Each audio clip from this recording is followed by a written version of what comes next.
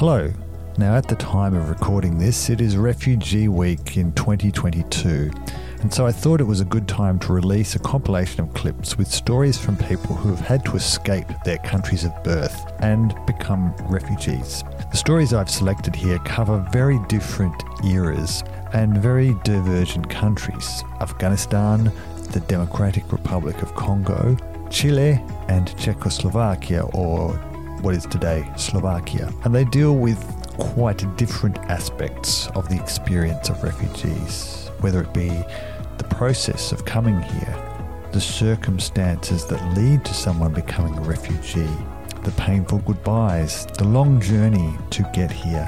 But they all essentially have in common one thing, and that is that they involve people who were just in the wrong place at the wrong time, caught up in events beyond their control. They may have been the wrong ethnicity, had the wrong politics, or even just the wrong family name. So these are just a few little personal glimpses into these different refugee experiences, and I hope they encourage you to listen to the full episodes of Reza, Nancy, Cedric and Yenny and hear more about their, really fascinating stories.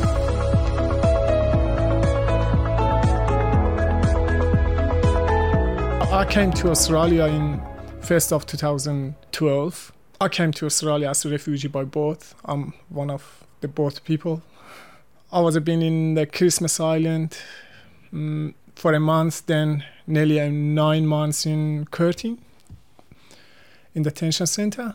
And when immigration believed that I'm the right person, they let me go, and I went to Sydney for a month. So that time was terrible time in my life, I think, because I had no English, no family, no friends, and I couldn't find a job in Sydney, it's unbelievable because Sydney's many opportunity.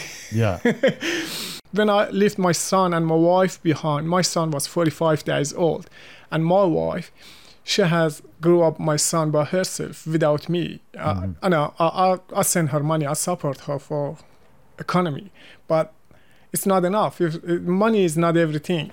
Yeah. But when family join together, it means here's things. It's so good. Yeah. Yeah. So it must have been a pretty big decision to leave your family at that time. Yeah. But anyway, it's over now. I have my family down here, and I'm happy for my son's future, and I don't need to be worried about him, or I don't want to tell something sad, but people in other countries with different life experience, they have really hard situation, and that's why I decided to move, to find somewhere safe for my family. I know it's really hard to, if you imagine that someone live in Melbourne with their family and move to Tasmania for work for a week, it's really hard to not see their family. Yeah, I did that because of the better future, better life, or safe place to live. Did you imagine it would take so long for your family to get together again, or did you just sort of not think about it at the time? Actually, on that time, really not. But yeah, it takes a long time. On that time now, I never think about it's gonna be take all my life. Yeah.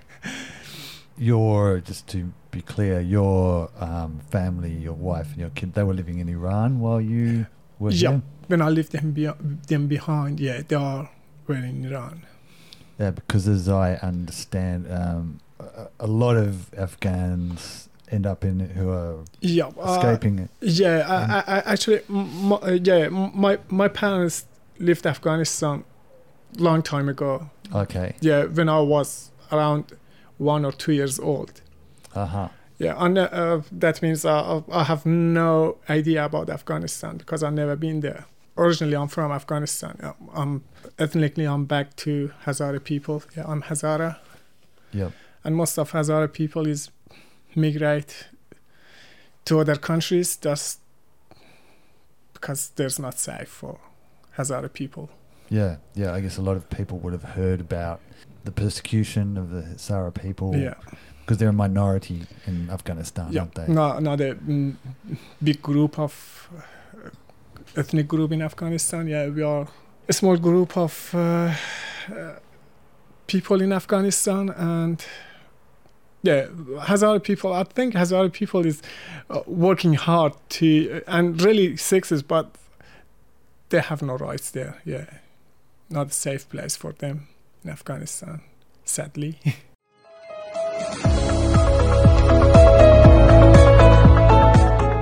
I mean, I guess for those people who don't know, I think it was 1973 there was the coup.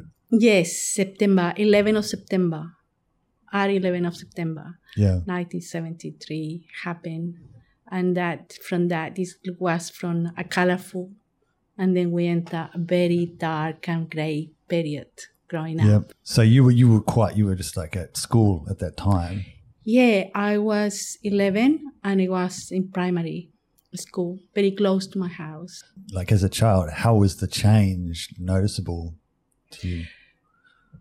For us, and I guess for everybody that lived during that period, it was a before and after. Mm-hmm. And before that, like my family was very political in many ways. And I remember before that we have a socialist government.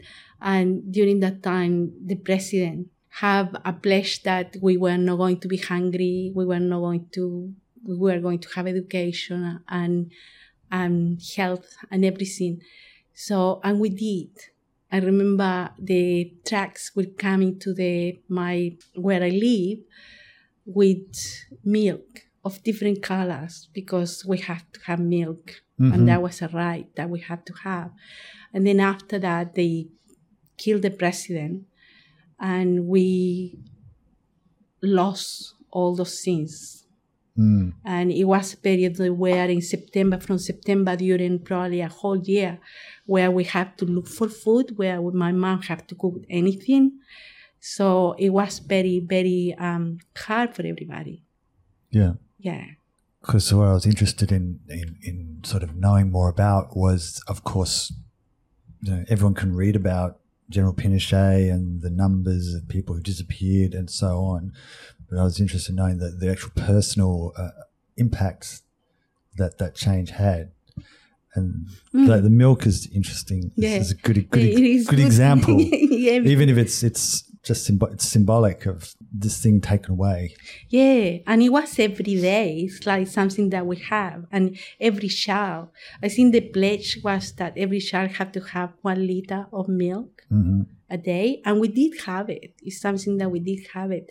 But it was a lot of discontent because the poor people were having what were our rights, I guess. So it was a lot of stuff, and we knew where, like, even I didn't know I was a child, but I went to school on September 11 in the morning, and then I started to hear planes going up, and the teachers were looking, and then you start to hear bombs exploding very far away, but you could hear it. And we hear the last speech that President Allende did. But I remember that's the last thing we hear, and I remember my mom crying and everybody and other people celebrating. It was like completely polarized country, like it was too, like the people from the rich people that they were losing everything because we were getting other things. They were celebrating and we were like mourning. And then we have curfews where we couldn't go out at all, and we had people that we knew they were dead or disappeared. We had people missing that, thank God, we found them, like my brother-in-law and everything. And it's quite emotional because in a way when we talk about it, but at that time you have to survive, you have to go through, and you have to, without complaining. If you go hungry, you go hungry. If you are scared, you go scared. It was something like that. So that's the way we grow up. Yeah. Yeah, and so I guess if people complained, they got in trouble. Yeah. Most of the people that they were like most of the people that are disappeared or killed during that time believe in the that nothing was going to happen to them because nothing like that happened in my country before. So if they were looking for them, they will go and present themselves to the police and say, I'm here, thinking that they were going to have a fair trial or something like that, but nothing happened. They disappeared and died. So after that, when we saw that, we were like, yeah, we couldn't complain.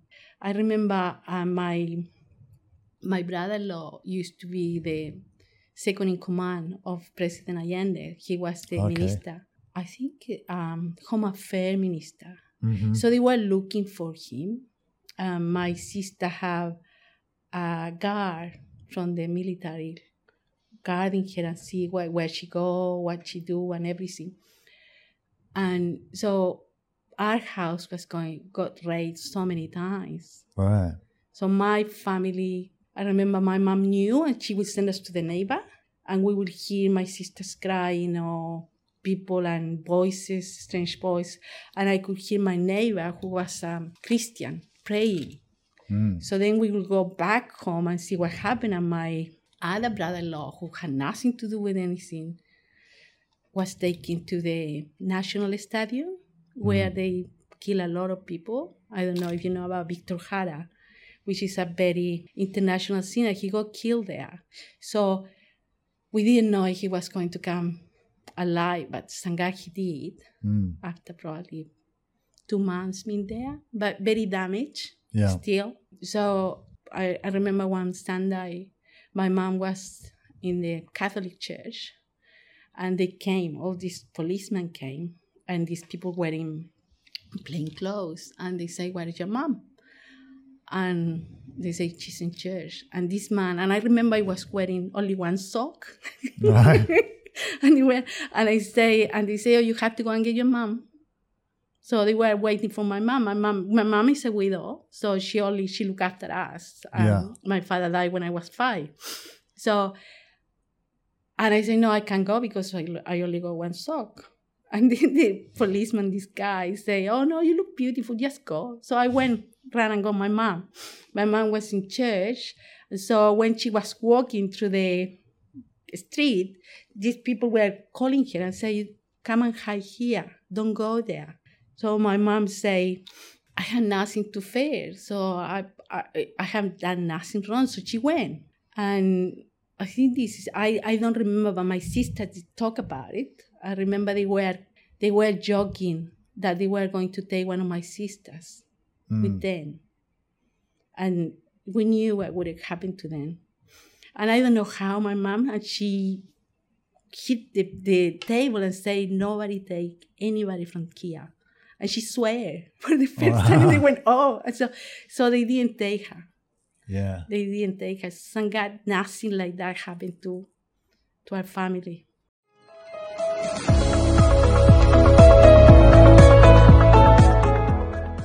I never had a choice to come to Tasmania. However, I should say I came here to Australia as part of the humanitarian intern program. Mm-hmm.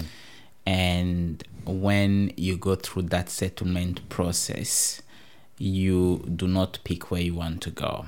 But I remember, and I knew that we were coming to Tasmania about 2-3 days prior to the trip. And my mom had a friend or someone that she knew who was already in Australia. And it happens that person was in Townsville. So the person made a request that no, we've been together with this family. We would like them to come to Townsville. So this was the time that we were then told you were supposed to go to Tasmania, but then we also received a request from someone who wants you to come to Townsville. What is your decision?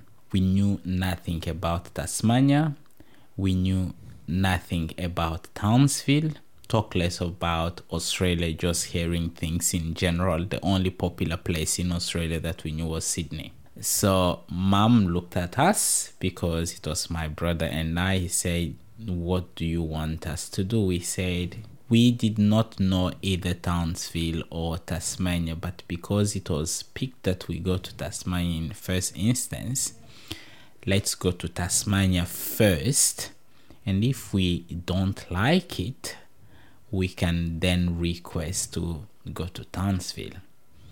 And ever since, I have been in love with this place. Never went to Townsville, never visited Townsville. I've been in Queensland, but that's how I managed to be in Tasmania, Hobart. So how old were you at that time? I was about to turn 18. Actually turned 18. You can then guess my age.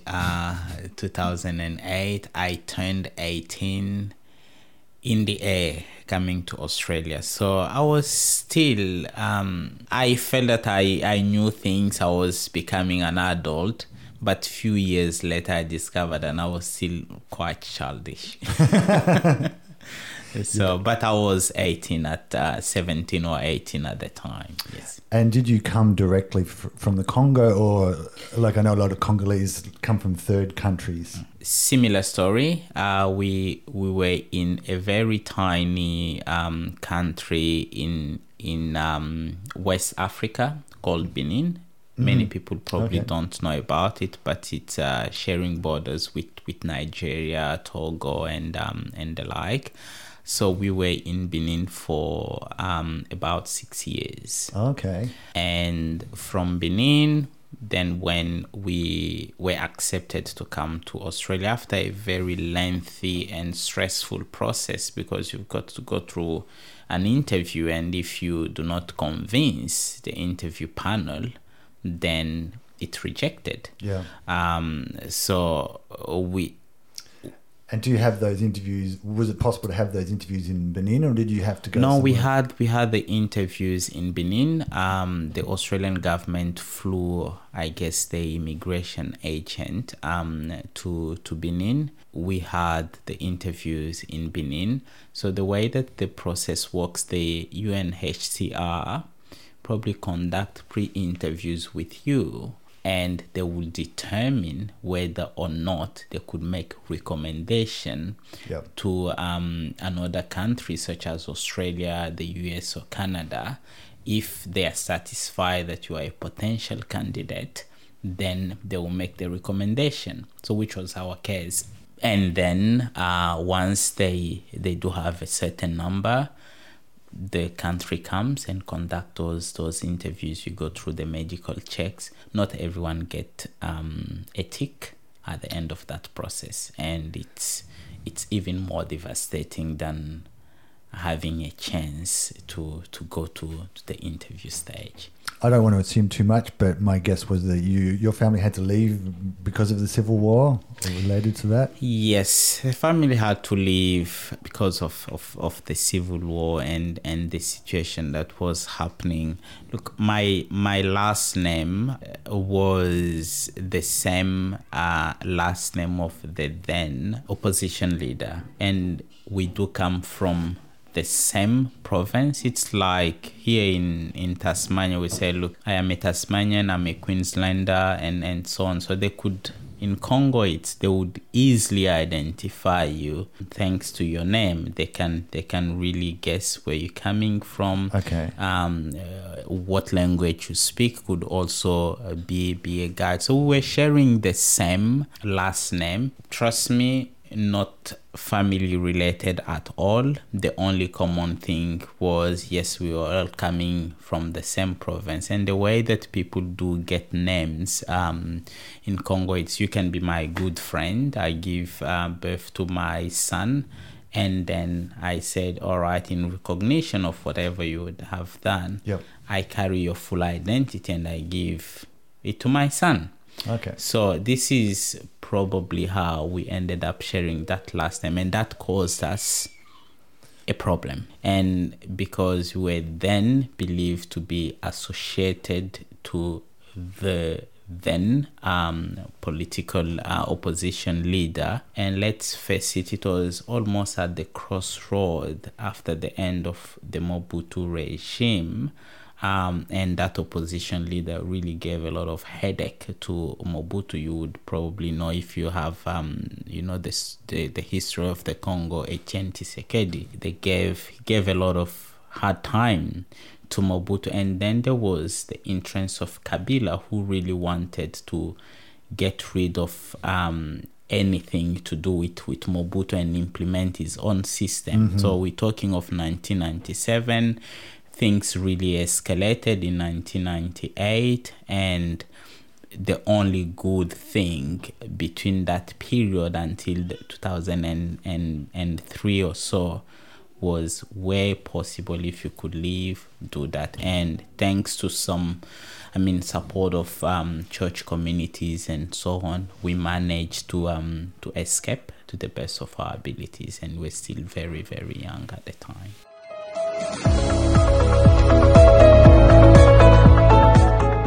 Things have changed in 1968, 21st of August, when we were occupied. Our country was occupied by USSR and the Warsaw Pact Army. That was to do with the Prague Spring? It was about the Dubček and Prague Spring. It was preceded with a very dramatic and exhilarating dice, where we thought that there is a kind of freedom which we never really experienced. But I do understand now why we didn't know what was happening when we were occupied.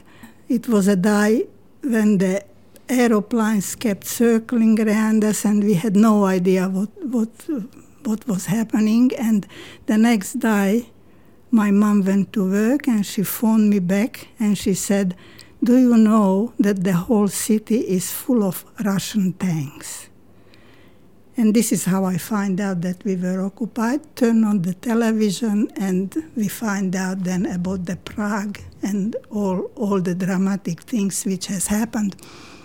But prior to that, on the morning at 4 o'clock, the phone rang in our place, and my husband's cousin was working as a dispatch guy in somewhere, some kind of car company, autobus or something company, and he said, "I don't know what is happening, but the tanks are pouring in through the east from Russia to Košice." So we thought that there was something, and we knew about Prague Spring. Anyway, when we find out all about this, it was very dramatic, because there was some shooting in the city.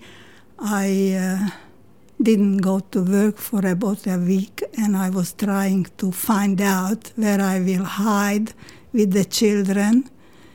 But to the end, I went back to work, and because of the place, it was like a city council. My workplace, it was surrounded by tanks with all the Russian soldiers sitting in the turrets, playing harmonica, and people from the office went down to them, and because we were taught Russian, kind of, basically, we could communicate with them. They thought that they were in West Germany, that they suppressing an uprising, which didn't happen, but I'm not talking about places like Prague and that, because they had a different experience. But this is my experience, and I'm saying it as it happened to me, who thought it all out. No future for us and our children in this country after the occupation by USSR. No prospect of keeping our jobs, no university studies for children, no security. Only tanks with Russian soldiers sitting in turrets with their Katyushkas at the ready. There were 7 of us, 4 adults and 3 children. My mother, whom we called Mommy, Chirpy, my sister 6 years my junior, and her 1-year-old son Roman, my husband Jano, myself, and our 2 children, Istvan and Zsuzsi. All together in February 1969, we escaped illegally from the country behind the Iron Curtains, then called Czechoslovakia. Before our departure, we read the pamphlets about Australian way of life, which we were sent by a friend who had already escaped, and he got them from Australian embassy in Vienna. We compared the minimum wages, the housing, the schooling, the prices, and the freedom. We were well informed, even worked out after all our weekly shopping of grocery and adding some small luxuries, we still would have $5 saved from our minimum wages. $5 whole. What a country, I thought. We thought about it all and about the luxury of vast possibilities. The decision of emigrate is a complex issue. Emotional, political, financial, and moral questions had to be considered. And they were, what will be a moral and financial consequences for my mother to leave her job as a legal advisor to a large wholesale firm? For my sister to leave her teaching position, and for me to give up my position of secretary to the Invalid Committee. And for my husband, who had 150 people working under him. All right, I argued. I know there will be insecurities, unknown problems, and problems with the language, but the hardest part surely had to be to get over the borders. Once we are safe in a free country, this will be good. A little hardship for a short while, that's all. We are all healthy, well-meaning, and hard-working people. That belief and my capability to voice my opinion with a self-confidence and assuredness helped. They all listened and believed in the picture I painted about our bright future. One cold winter morning, when the snow was heavily weighing down the bare branches of trees and the streets looked like enchanted fairy tale, we turned the key in the door of our flat on the second floor in the block of flats and carried the 3 suitcases, which from then on represented all our belongings, to a railway station where we caught the train to Vienna. Not only the furniture, but the dunas, bedsheets, coats, parkas, the porcelain, books, and paintings were all left behind. We left behind everything we knew. The streets we know how to walk on, the shops we knew how to shop in, the language we knew how to communicate through, and the system which we have learned to find our way in. We left behind our culture, our identity, and friends. The memories never faded.